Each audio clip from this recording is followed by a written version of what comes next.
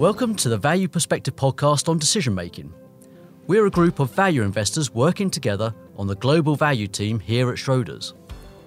As investors, we have to tackle decision making in uncertain environments every day. In this podcast series, we speak to people from other walks of life who also share the challenge of making decisions in complex and uncertain environments. We cover topics such as how to think in probabilities, tools for overcoming psychological biases, and how we can learn and improve decision making in complex environments. We hope you enjoy it. This podcast is for investment professionals only. The value of investments and the income from them may go down as well as up, and investors may not get back the amounts originally invested. Past performance is not a guide to future performance. The information is not an offer, solicitation, or recommendation for any of the funds, services, or products, or to adopt any investment strategy. On today's podcast, we have international rugby referee Wayne Barnes. Wayne holds the record for a number of Premiership appearances and has refereed at a number of World Cups and numerous Premiership finals, including one where he famously sent off the then England captain for calling him a cheat. He mixes his refereeing job with a career in law. For those who haven't seen Wayne in action, worth searching on YouTube for 10 minutes of Wayne Barnes being Wayne Barnes. Wayne also has his own YouTube channel where he explains the rules of rugby using his kids' toys and is worth taking a look. We're very grateful he's joined us all the way from South Africa, where he's currently on tour with the Lions. Representing the home team today is Ben Arnold, Paul Griffin, a fund manager on the European Equities team, and myself, Andrew Evans. It's worth explaining the genesis of the idea to get Wayne onto the podcast. Ben Arnold came into the office after the France versus Wales game in the Six Nations in 2021, and we got into a discussion about how clear and transparent the decision-making process was. Wayne Barnes was video referee that day and worked clearly and precisely with the referee, Luke Pearce. It was then that we decided it'd be great to have him on our decision-making podcast. During the podcast, we touch on preparation for decision-making, how to deal with decisions when there's a great deal of external pressure, and his biggest mistake as a rugby referee. We hope you enjoy it. Hey, it's Emily. For the non-rugby fans amongst us, I thought I'd explain the concept of the Lions, which comes up in this episode as Wayne is currently with them on tour in South Africa. The Lions is a super team composed of the best rugby players from 4 nations: England, Ireland, Scotland, and Wales. That team then tours every 4 years, playing a different Southern Hemisphere team on rotation. They go between South Africa, Australia, and New Zealand. Right now, it's South Africa's turn as they host the Lions, playing 8 matches over 6 weeks. So Wayne, really excited to have you on the show. Thank you so much for joining us. Maybe we can just kick off. Could you start by how you got into reffing? You know, reffing isn't always the obvious thing that people dream of when they're growing up. So how did that all start? Well, thanks for having me on, Andrew. First of all, it's great to follow so many, wonderful names and wonderful stories on your podcast. Just having listened to them over the last few weeks. But yeah, I am a referee. I'm also a barrister, so, a referee and a lawyer. So you can imagine, pretty popular. But refereeing came about, by a train of events, I suppose. So I come from an area called the Forest of Dean, which is in Gloucestershire. And for anyone who knows the Forest of Dean, it's got a lot of links to the Welsh community. We've got things like marching brass bands, male voice choirs, and an adoration of rugby. And so I grew up, in a rugby playing community, played from 5 or 6 at my local rugby club called Bream, as in the fish, and played from all the way up through the junior ranks. But then I got injured playing. And it meant that I would be out of playing for about 12 to 18 months. And my school teacher at the time was a referee down at Whitecross, and which is a little comprehensive down in a town called Lydney. And he said to me, well, you can't play the game, but you can still run around and maybe you can do a little bit of refereeing. And so I would ref some of like the inter kind of class matches. He would referee some of them as well. And then a friend of my dad's was a referee as well in Gloucestershire. And he said, well, if you can do it at school, why don't you come and try and referee some local Gloucestershire rugby? So he would go around and referee the first 15s around the Gloucestershire region, and I would do some of the third 15s. And as a young lad, it was great because you had a couple of pounds travelling expenses. And one of the lovely traditions of rugby, particularly in Gloucestershire, is after the match, you get given a tankard. So you go in there, to have your food and a drink, and you get given a tankard, and you could have a couple of free pints. Now, I was only 15, so I thought this was brilliant. And so that kind of like my love of my rugby started there. And then I, just like a player, you get tried out at you do the third 15. If you do well for a few weeks, you might get tried a second team game, and then up to the first team, and then you move through the leagues, and that's what happened with me. And I refereed my first game as a 15-year-old, and then by the time I was at university, up at that really well-known rugby-playing University of East Anglia, I would play on a Wednesday and I would referee on a Saturday. And then I made what's called the national panel of the RFU as a 21-year-old, which at the time was the youngest ever to make it. So that's a top 50 referees in England. So, and then again, you go through the ranks, you go through the likes of the national leagues, and then into the championship and up to the Premiership. So it was always that progression, but always at the same time juggling my training or my career as a criminal barrister. So that was kind of the background, and then I ended up being employed by the RFU in 2005 as a professional referee, and again still juggling the career as a criminal barrister and as a professional referee in the Rugby Football Union, who's my employer, has always been very good about allowing me to continue that career, and that's what I'm doing now. Juggling those two roles. Bit remotely at the moment because I'm sitting over in South Africa, but still trying to juggle the two. Fantastic. No, thanks very much for that intro. And you've got representatives on both sides of the borders here today. So, there's no allegiance one way or the other. In terms of your decision-making process, given that's the whole theme of the podcast series we're talking about, maybe you could just kind of talk about how you think about decision-making. Do you have like a very rigid process? Is it a case that you're going into each and every game with the set, I'm going to follow the rules to the letter, or are you thinking about it more situationally? So could you just kind of talk a little bit about your decision-making process?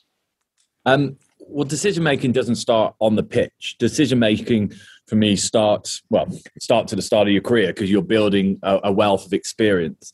But the key to top-class decision-making is all around preparation. And it's something where, in a lead up to any match, I would spend a huge amount of time preparing myself for what that game I'm about to go into might look like. Now, what that means in practice is not just me sitting there, looking at the past 2 or 3 games. It's using experts across the game to help with that preparation. So if you think about a game of rugby, there's so many different kind of aspects of the game. There's the technical side, there's the scrum, there's the line out, but there's attack, there's defense, there's kicking. And so in a lead up to any big international, I will use experts in that field. So not just referees, but scrum coaches, attack coaches, directors of rugby to help me paint a picture about what the game I'm about to walk into might look like. Because if you're going into any meeting, if I'm going into a court case, I want to be fully prepared. I want to be aware of everything that might pop up.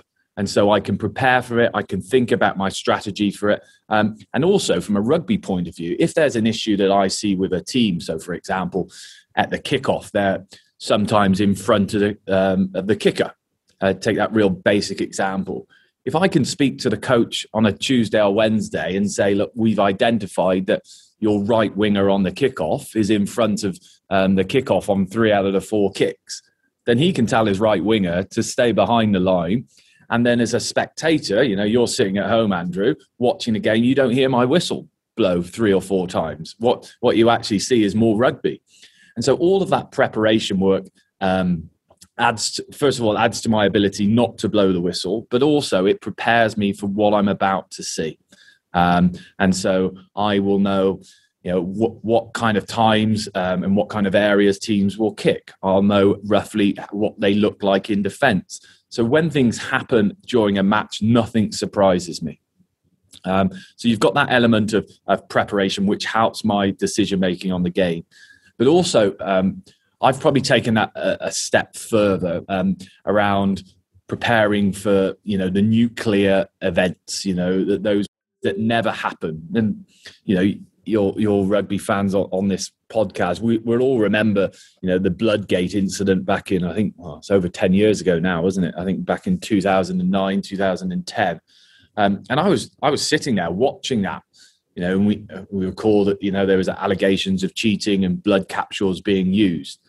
And I thought to myself that I started to think, well, how would I deal with that? What would I say? How would I say it? Like you do in a courtroom, I prepare for those situations. What would you say if your client did X, Y, or Z? Or what would you do if your main prosecution witness didn't kind of come up to, what you were expected for him or her to say? So I thought about that Quins versus Leinster game. It was, how would I deal with that? But you never really expect it to happen to you. But then, in my career, there has been, those nuclear events, which you never want to happen, but you kind of prepare for. You take France versus Wales, I think 2000 and maybe 2017, when we had a 100-minute game. We had allegations of biting. We had allegations of cheating and saying that players were injured and they weren't, all being played out, on terrestrial TV in front of millions of people at home watching that. And if you hadn't prepared for those situations, you could easily be swallowed up with that. So, about decision making, you've got to think about what potential decisions you might have to make and plan for those those nuclear kind of incidents. And so, that, in answer to your question, how do you go about decision making? Well, it starts about all beforehand. It all starts around preparing for those decisions to make sure when you have to make them, you've got the best opportunity of getting them right. If I could follow up, that's a fascinating example of that, the sort of days and days of presentation. One of the things that we've been discussing, Wayne, is that in the last 5-10 years, the rules of rugby have become ever more complicated. In some cases, it seems ever more stringent, and they're certainly changing all the time. And I suppose there's a danger that the flow of the game can be compromised by that. And so I suppose this presentation, this sort of preparation 5-10 days beforehand, do you think that's just absolutely key to make sure that the rhythm of the game and the flow of the game, kind of persists, and we don't have this sort of stop-start kind of rhythm that can often happen when rules are sort of overbearing? I think there's 2 things on that, Paul. First of all, and this is the one thing I definitely took away from being a barrister and taken into being a referee. When you go into, to meet your client for the first time, and that can be like in the cells of a court, there's 3 things that your client wants. And the first and perhaps the most important is a total comprehensive knowledge of the law, because they don't want you not to know what you're charged with, and they don't want you not to be able to defend them. They want you to know that law or those laws inside out. I think they also want you to be able to listen because they're going to have questions. They're stressed. They're in a stressful situation. And they want you to be able to communicate and communicate quite succinctly without overbearing them with too much detail. And you think about that on the rugby pitch. I'm going into a changing room 30 minutes, 60 minutes before a match. And, sometimes you haven't even met the captain before. It might be the first time that you actually meet them is in the change room an hour before kickoff. One of my first Bledisloe Cup matches, the Australia-New Zealand game, I'd never met the captains before. My first time I'm meeting the captain of Australia and New Zealand was in the changing room. of in Eden Park. And you're like, well, what does that captain want? And it's the same, isn't it? Comprehensive knowledge of the law. You've got to be able to listen to their questions and reply and answer their questions, honestly and succinctly. So, there's so many comparables between my days as a barrister and my days as a referee. And yes, rugby is a complex game. And, that's why you do need that comprehensive knowledge. But you also have to understand that rugby isn't just around the laws, it's about the application of laws, because they're not that clear in times, because there are grey areas. A real straightforward example, the law says that you can't tackle someone when they're in the air. Everyone knows that. A player jumps for the ball, you can't tackle them until their feet lands on the floor. But we also know that when a player jumps in to score a try in the corner and both of their feet are off the ground, that they can be tackled, even though that they're off the ground. So there are those grey areas of rugby. So not only do you have to understand what the laws say, you have to understand how they're implemented. And I don't confess that I know all the answers to that. And that's why I think rugby is really taking huge strides on that, by doing lots of kind of working groups and lots of kind of crossover information exchange between referees, coaches and players. So 18 months ago, there was concerns around how the breakdown was being coached, being played, being refereed. So a group of individuals from all of those aspects, and we put some medics in there as well to make sure that player welfare remains at the forefront of everything that we do. We started to discuss how we could just change or tweak the breakdown, not necessarily laws, because there were no law changes, but we did change some of the ways that we were asking referees to referee it, and which in turn meant coaches and players just had to adapt. But that wasn't referees leading that. That was coaches and players saying, we think this is what needs to change. And all of that is going towards making the game safer, easier to watch as a spectator, to make it more understandable. But also not just for continuity's sake, because, if a player, like a defensive player in a strong body position, a jackler, trying to steal the ball at the breakdown, does that really well, that's a skill in itself. And that might mean that the game stops because he gets a penalty and the ball's turned over. So it's not just all about continuity, but it is about making the game more understandable and more user-friendly. And I think that's what we're seeing more and more now, is that cross kind of party discussion exercise around improving the game of rugby. Wayne, I'm really interested in the grey area that you talked about there. Could you maybe talk a little bit more about that? Because it's something we encounter every day in our day jobs, those grey areas or the ambiguity. How do you approach that? Is it any different from how you'd approach something which is more black and white, or do you have a different set of parameters about how you approach that?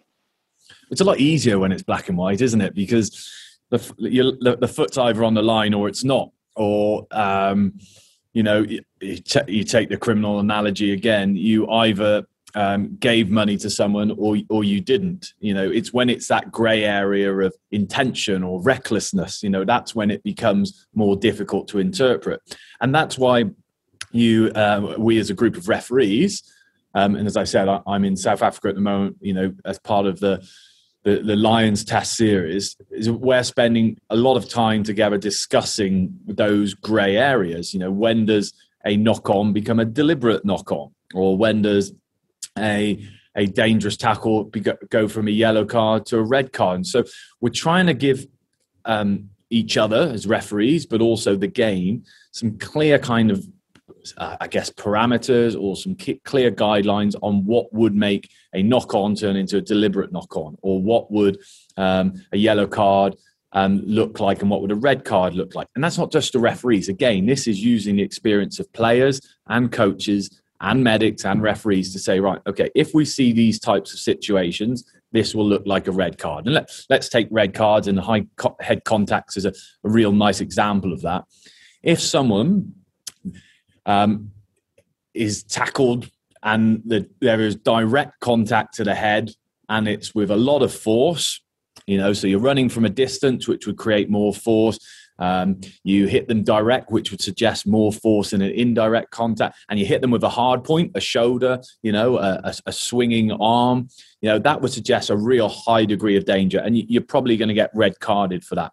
But there are times when you would mitigate that. And so we then have a list of mitigating factors of things like, has the player dropped in height considerably? Because if you think about it, if you're aiming to hit someone in the torso and all of a sudden his height changes because he's tackled from behind or he ducks to avoid contact, that might be a reason not to red card them. Or, a last minute step inside. You think that the player's going infield and all of a sudden he steps into the blind side. That changes the dynamics of the situation. So all of those things help make the decision-making process so the game or the fans sitting at home understand it a little bit more.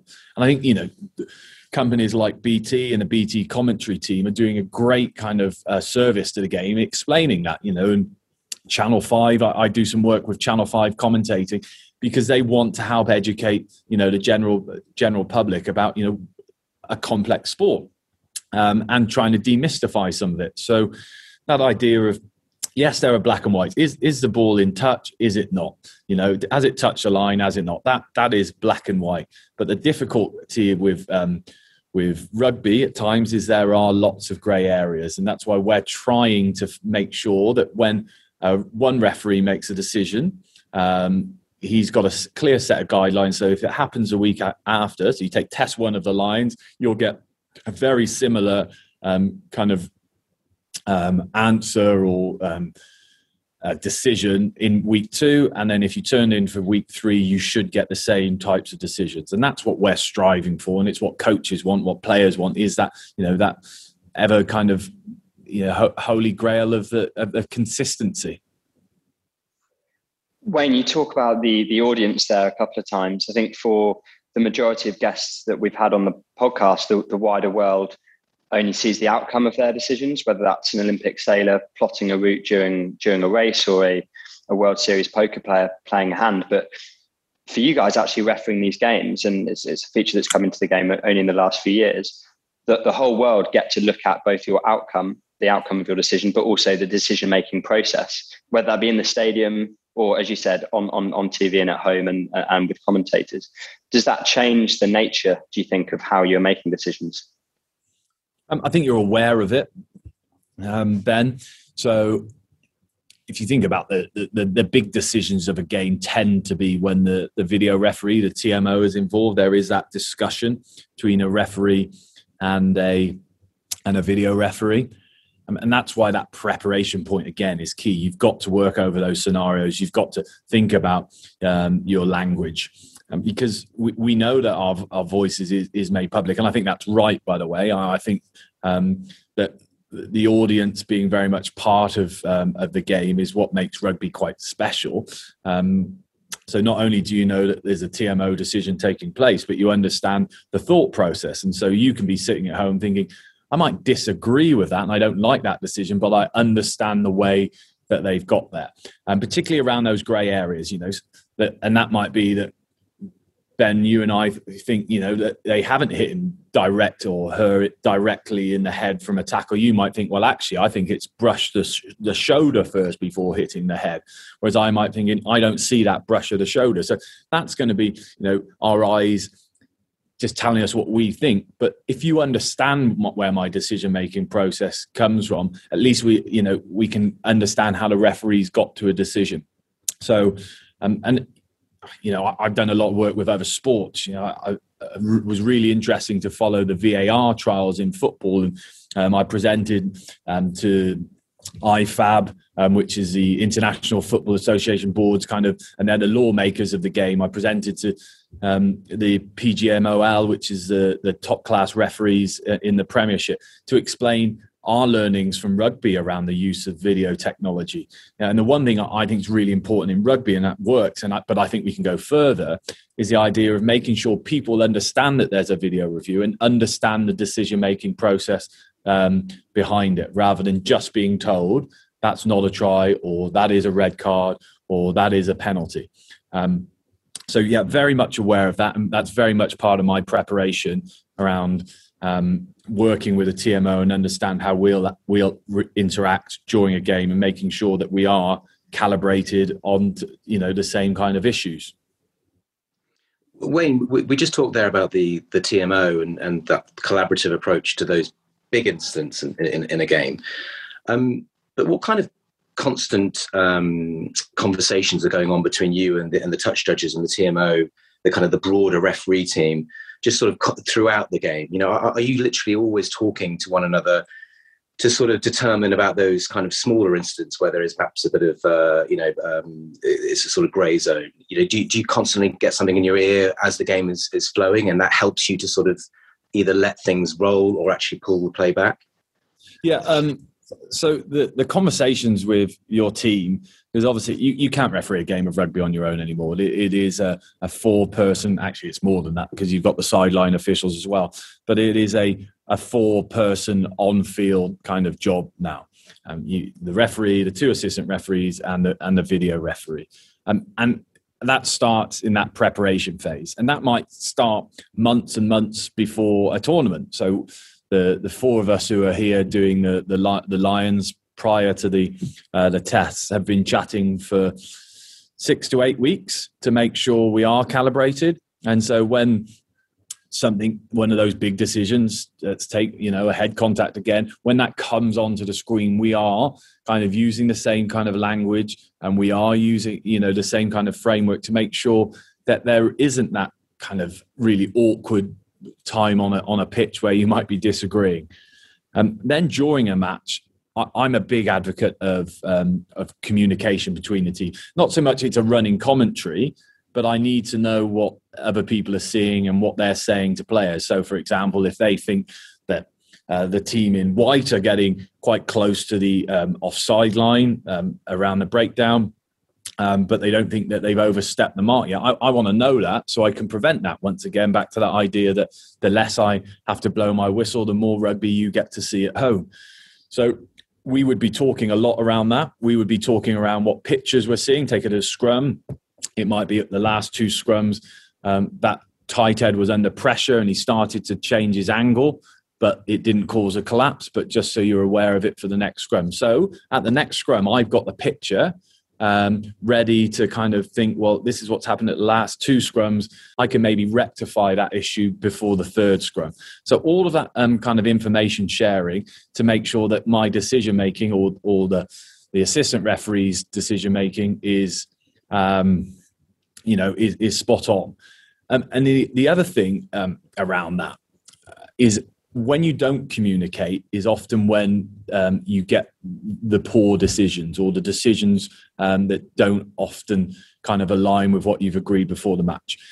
And it might be that you think that the video referee is looking at something and they think you're talking about something else. And so a nice example of that will be if there's a player injured on the field, and I'm not quite sure what's caused that injury, I might ask the TMO to check that, just to say, there's a player down there injured. Can you just check that it wasn't done by any illegal means? Now, even just like I'm just thinking about the terminology that I've used there. If you're not specific about which player's injured and whereabouts on the pitch they are, the video referee might be clearing a different injury. Because how many times we watch a game and there's a player down from the white team and there's a player down from the red team. And if I've just said, can you check that injury, please? The video referee might check the injury, which was caused by total accidental collision, but miss the one that's been caused by a dangerous tackle. So being really specific in your communication, not assuming anything, making sure that everyone's aware what you're talking about. So, and we had this discussion yesterday, wrapping up one of the games, is don't assume we're looking at the same offside unless you're really specific. So if you're saying at the last breakdown, there might have been an offside, that's not that clear. But if you're saying on the 22, we think that number 7 was offside, can you just check that, is a lot more easier for a TMO to follow. So the more specific you are in communication, the less chance you've got of that falling down and missing something that you really need to get. Brilliant. In this preparation that is clearly going on weeks, if not months ahead of games, How do you allow the context of the game to affect what could be your potential approach to sort of decision making within the game? So I'm thinking of sort of either weather, whether you're playing in a kind of rainy Eden Park or whether you're playing under the roof in a closed environment in Millennium Stadium, but also, the certain personalities that may be coming up against each other in the game, or whether it's a sort of final or the third test, if you like, in the Lions, where there may be a lot of tension.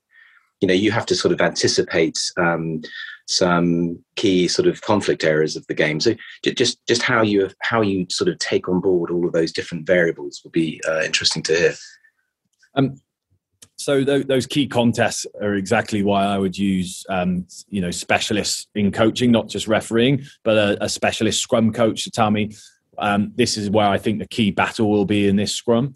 And these are the two personalities who are scrummage against each other.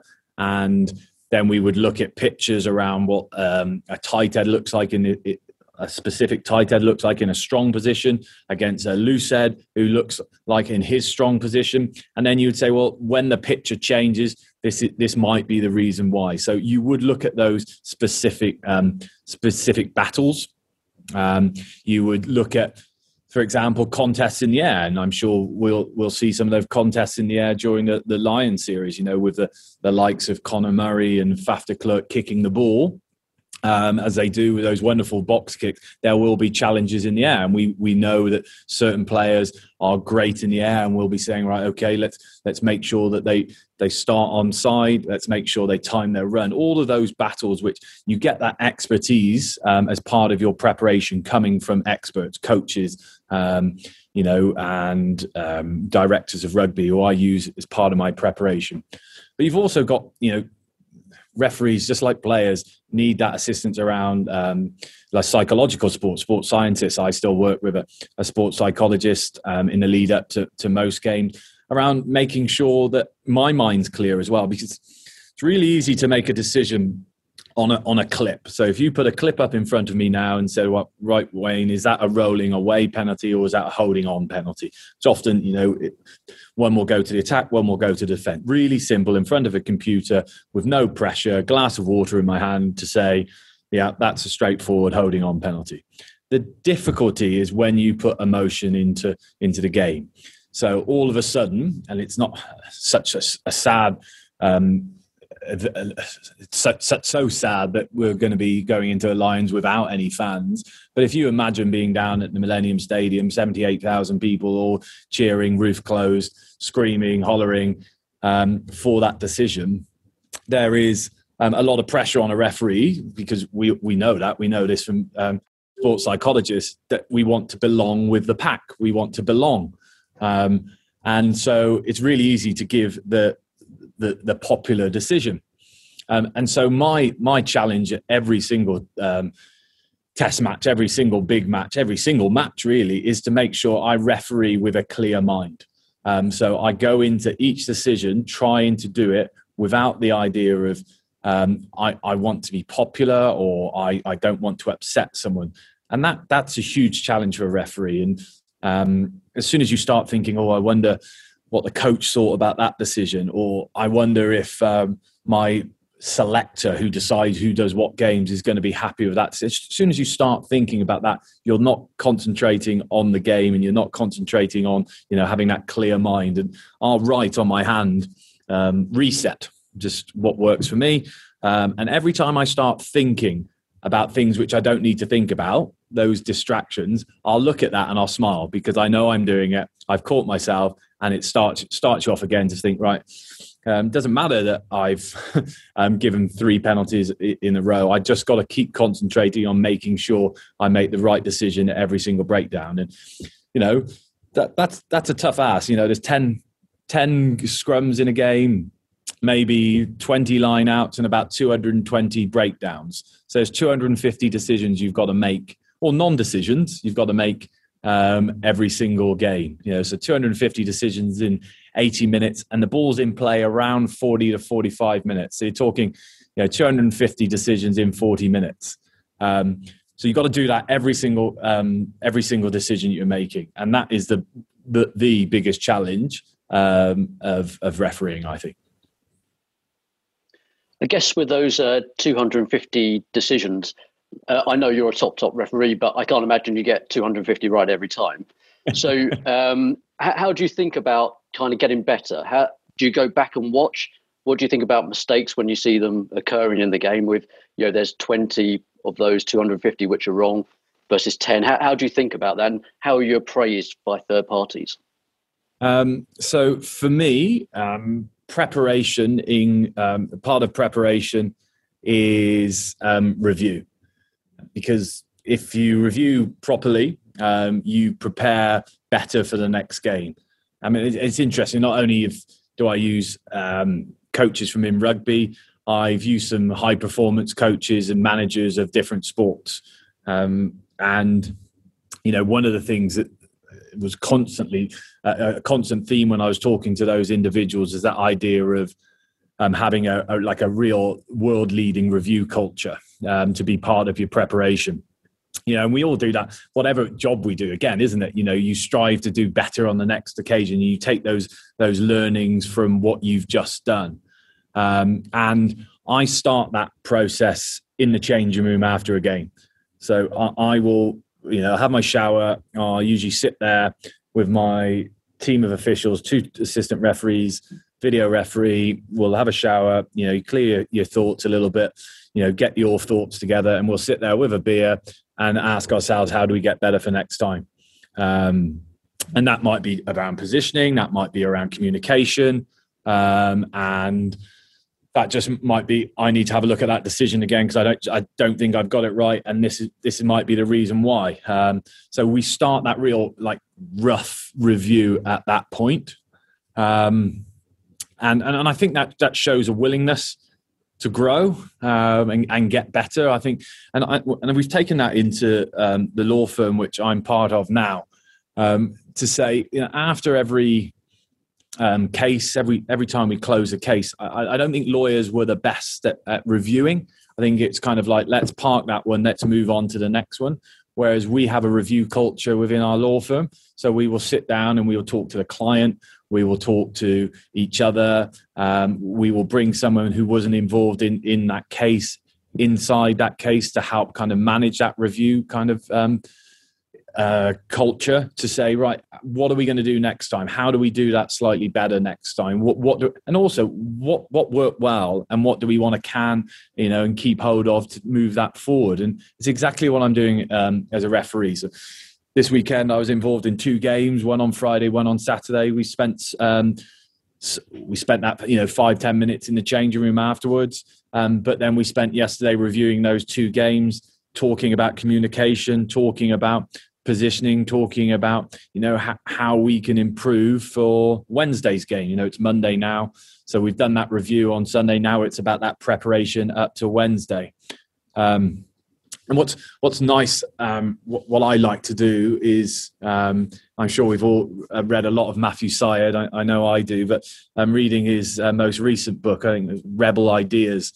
You don't put similar personalities in the room as well. Make sure that you put people who do challenge you, and that in itself exposes you and opens you up a little bit, because you don't want people disagreeing with you. But unless you are willing to put people in the room who have different personality traits, who has different views on the game, then you'll have a blind spot. And that's what I keep trying to do, is to change those people around me to make sure I'm trying to find what those blind spots are and cover them.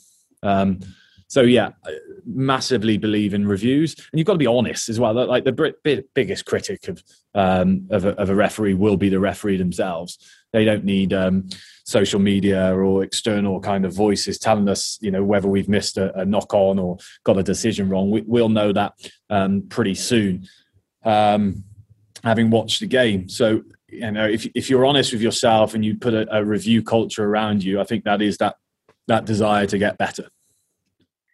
Speaking of reviews in previous games, we'd just like to actually go back to the French-Wales game in the spring in the Six Nations, and we're going to play a clip from that game where you are the video referee and Luke Pearce is the on-pitch referee. And for context, this is where, for those that don't remember, this is where Wales were playing France in Paris to win the Grand Slam, which had been an absolute historic event for Wales. And it was a very tense game. And this clip in particular is from the 67th minute, where France actually score a try.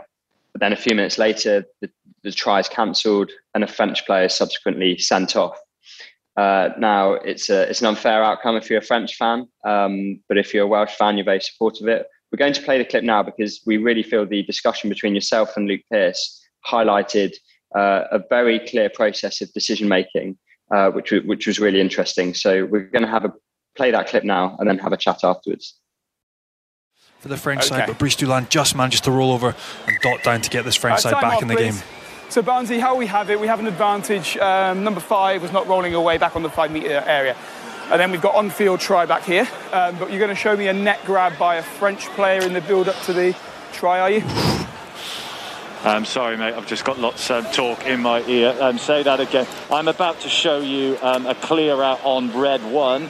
The clear out makes contact around the head area and takes him backwards in the clear out. Okie doke then. So we've got an official review for potential foul play on the clear out on Wales 1. Yeah, you see that. I'm not sure if you've got those pictures there. Can I see? You'll see one is competing over the ball. He is moved by the hand of red 5, blue 5, which is around his head.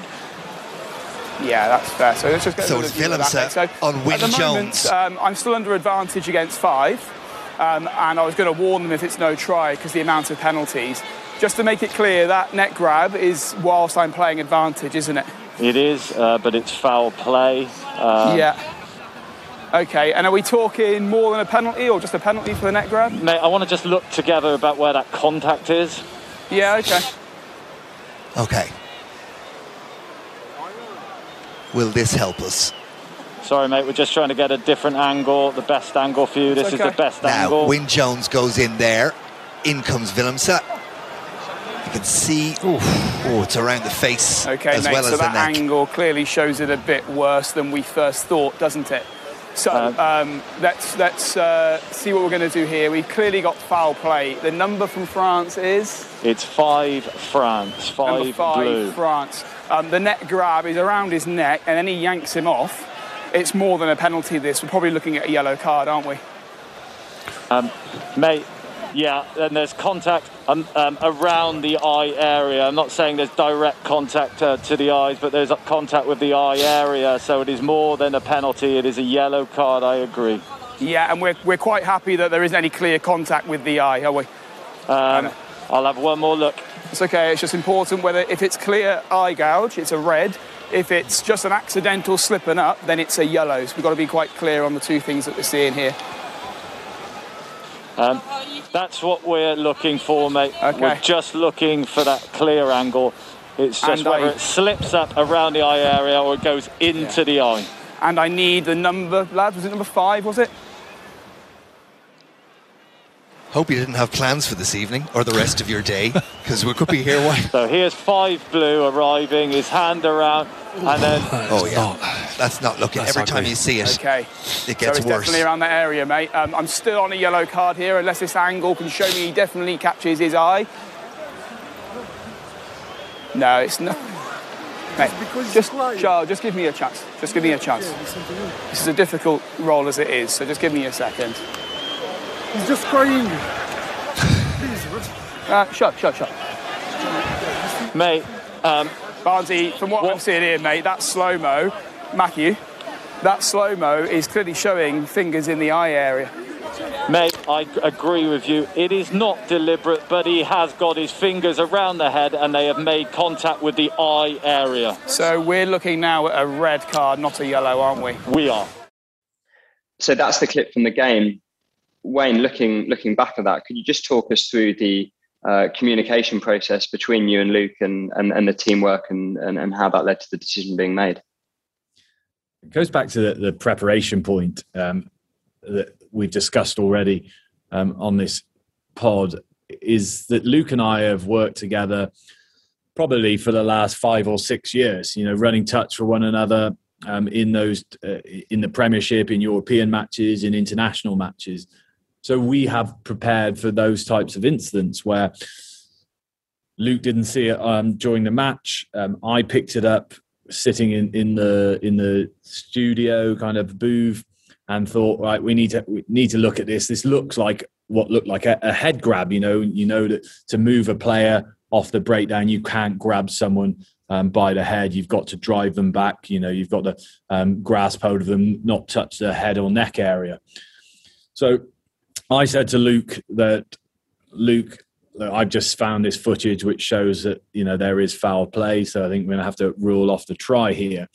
But then as soon as we started to look at that together, we realized that we were dealing with something other than just a neck grab. And it is that ability to be able to challenge each other, to make sure that we're all agreed on the facts. And that doesn't come down to, turning up at the Stade de France 90 minutes before the game and discussing that. That's taken, years of working together and feeling comfortable, and that you might, first of all, disagree, or you might be seeing different things. But what Luke did really well there is, he led the team of officials. It wasn't just me. It was Matthew Carley on the sideline and Tom Foley on the sideline. An English team of 4 there, all working together, just to who'd been working together for quite a while. So that's what the preparation allows us to do. Now, it's interesting, Ben, that you said that if you're a French person, you don't like the decision. The Welsh will have loved that decision. I think everyone understood that decision making, and when you go back to what we discussed slightly earlier around, well, you mightn't always agree with the decision, but if you understand the process, you can live with it. And I think that's one of those decisions where most people thought that decision was accurate. Most people understood why it was given. And it was quite interesting. The week after, I was refereeing Scotland versus France in the Stade de France again. And the player who got sent off obviously wasn't allowed to play that week, but came across before the match, had a 5-minute chat with us, apologised again, because he apologised straight after the match for the incident. But also then we just discussed how it happened. Obviously, he hadn't intended to do it, and that's what he said in his evidence. But he explained kind of the reasons how that had happened. And that's what's special about rugby, is that, interaction, again, between players, coaches and referees. We are all trying to get the game a bit better. Thanks, Wayne. We're coming towards the end of our time. I'm actually going to throw in a quick freebie, because you mentioned how you work with players. Who is the hardest player you've had to ref? I used to be petrified. First of all, I've been very lucky. I've worked with some of the great players of all times, and the names of Richie McCall and David Pocock and John Schmidt. They are players who are well known across the game and respected across the game for a reason. And the same for refereeing. They were great captains, and they were great people to work with. But I was petrified of Martin Johnson, if I'm honest. When I started off my career as young Premiership referee, you often get sent to the likes of Welford Road to test how you can deal with those pressurized environments. How do you deal with 20,000 people telling you what decision you should make? I was sent up there, and often it was you would get sent to Welford Road when it was, you'd have a top of the table team, which Leicester were at the time, against someone who perhaps weren't doing as well at the bottom of the table, when there wasn't a lot on the game. Maybe relegation had already been decided, and so a team couldn't be relegated, or they'd already been relegated. And I was first sent there when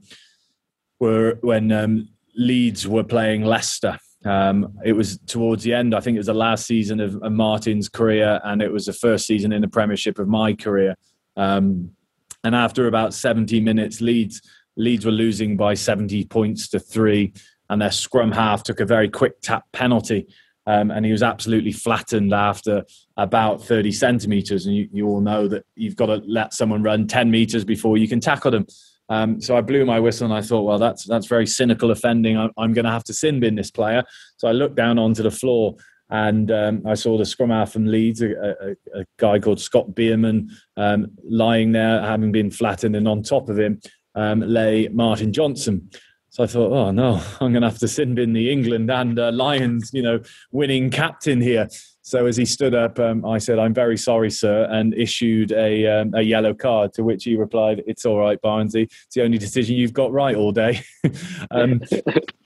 So you can kind of understand, my kind of my fear of him, I suppose. He was a fantastic captain, and then I got to work with him when he coached England, so we had a better working relationship there, where I thought I didn't have to apologise or call him sir at every opportunity. But he was probably the most, intimidating of players that I've ever worked with.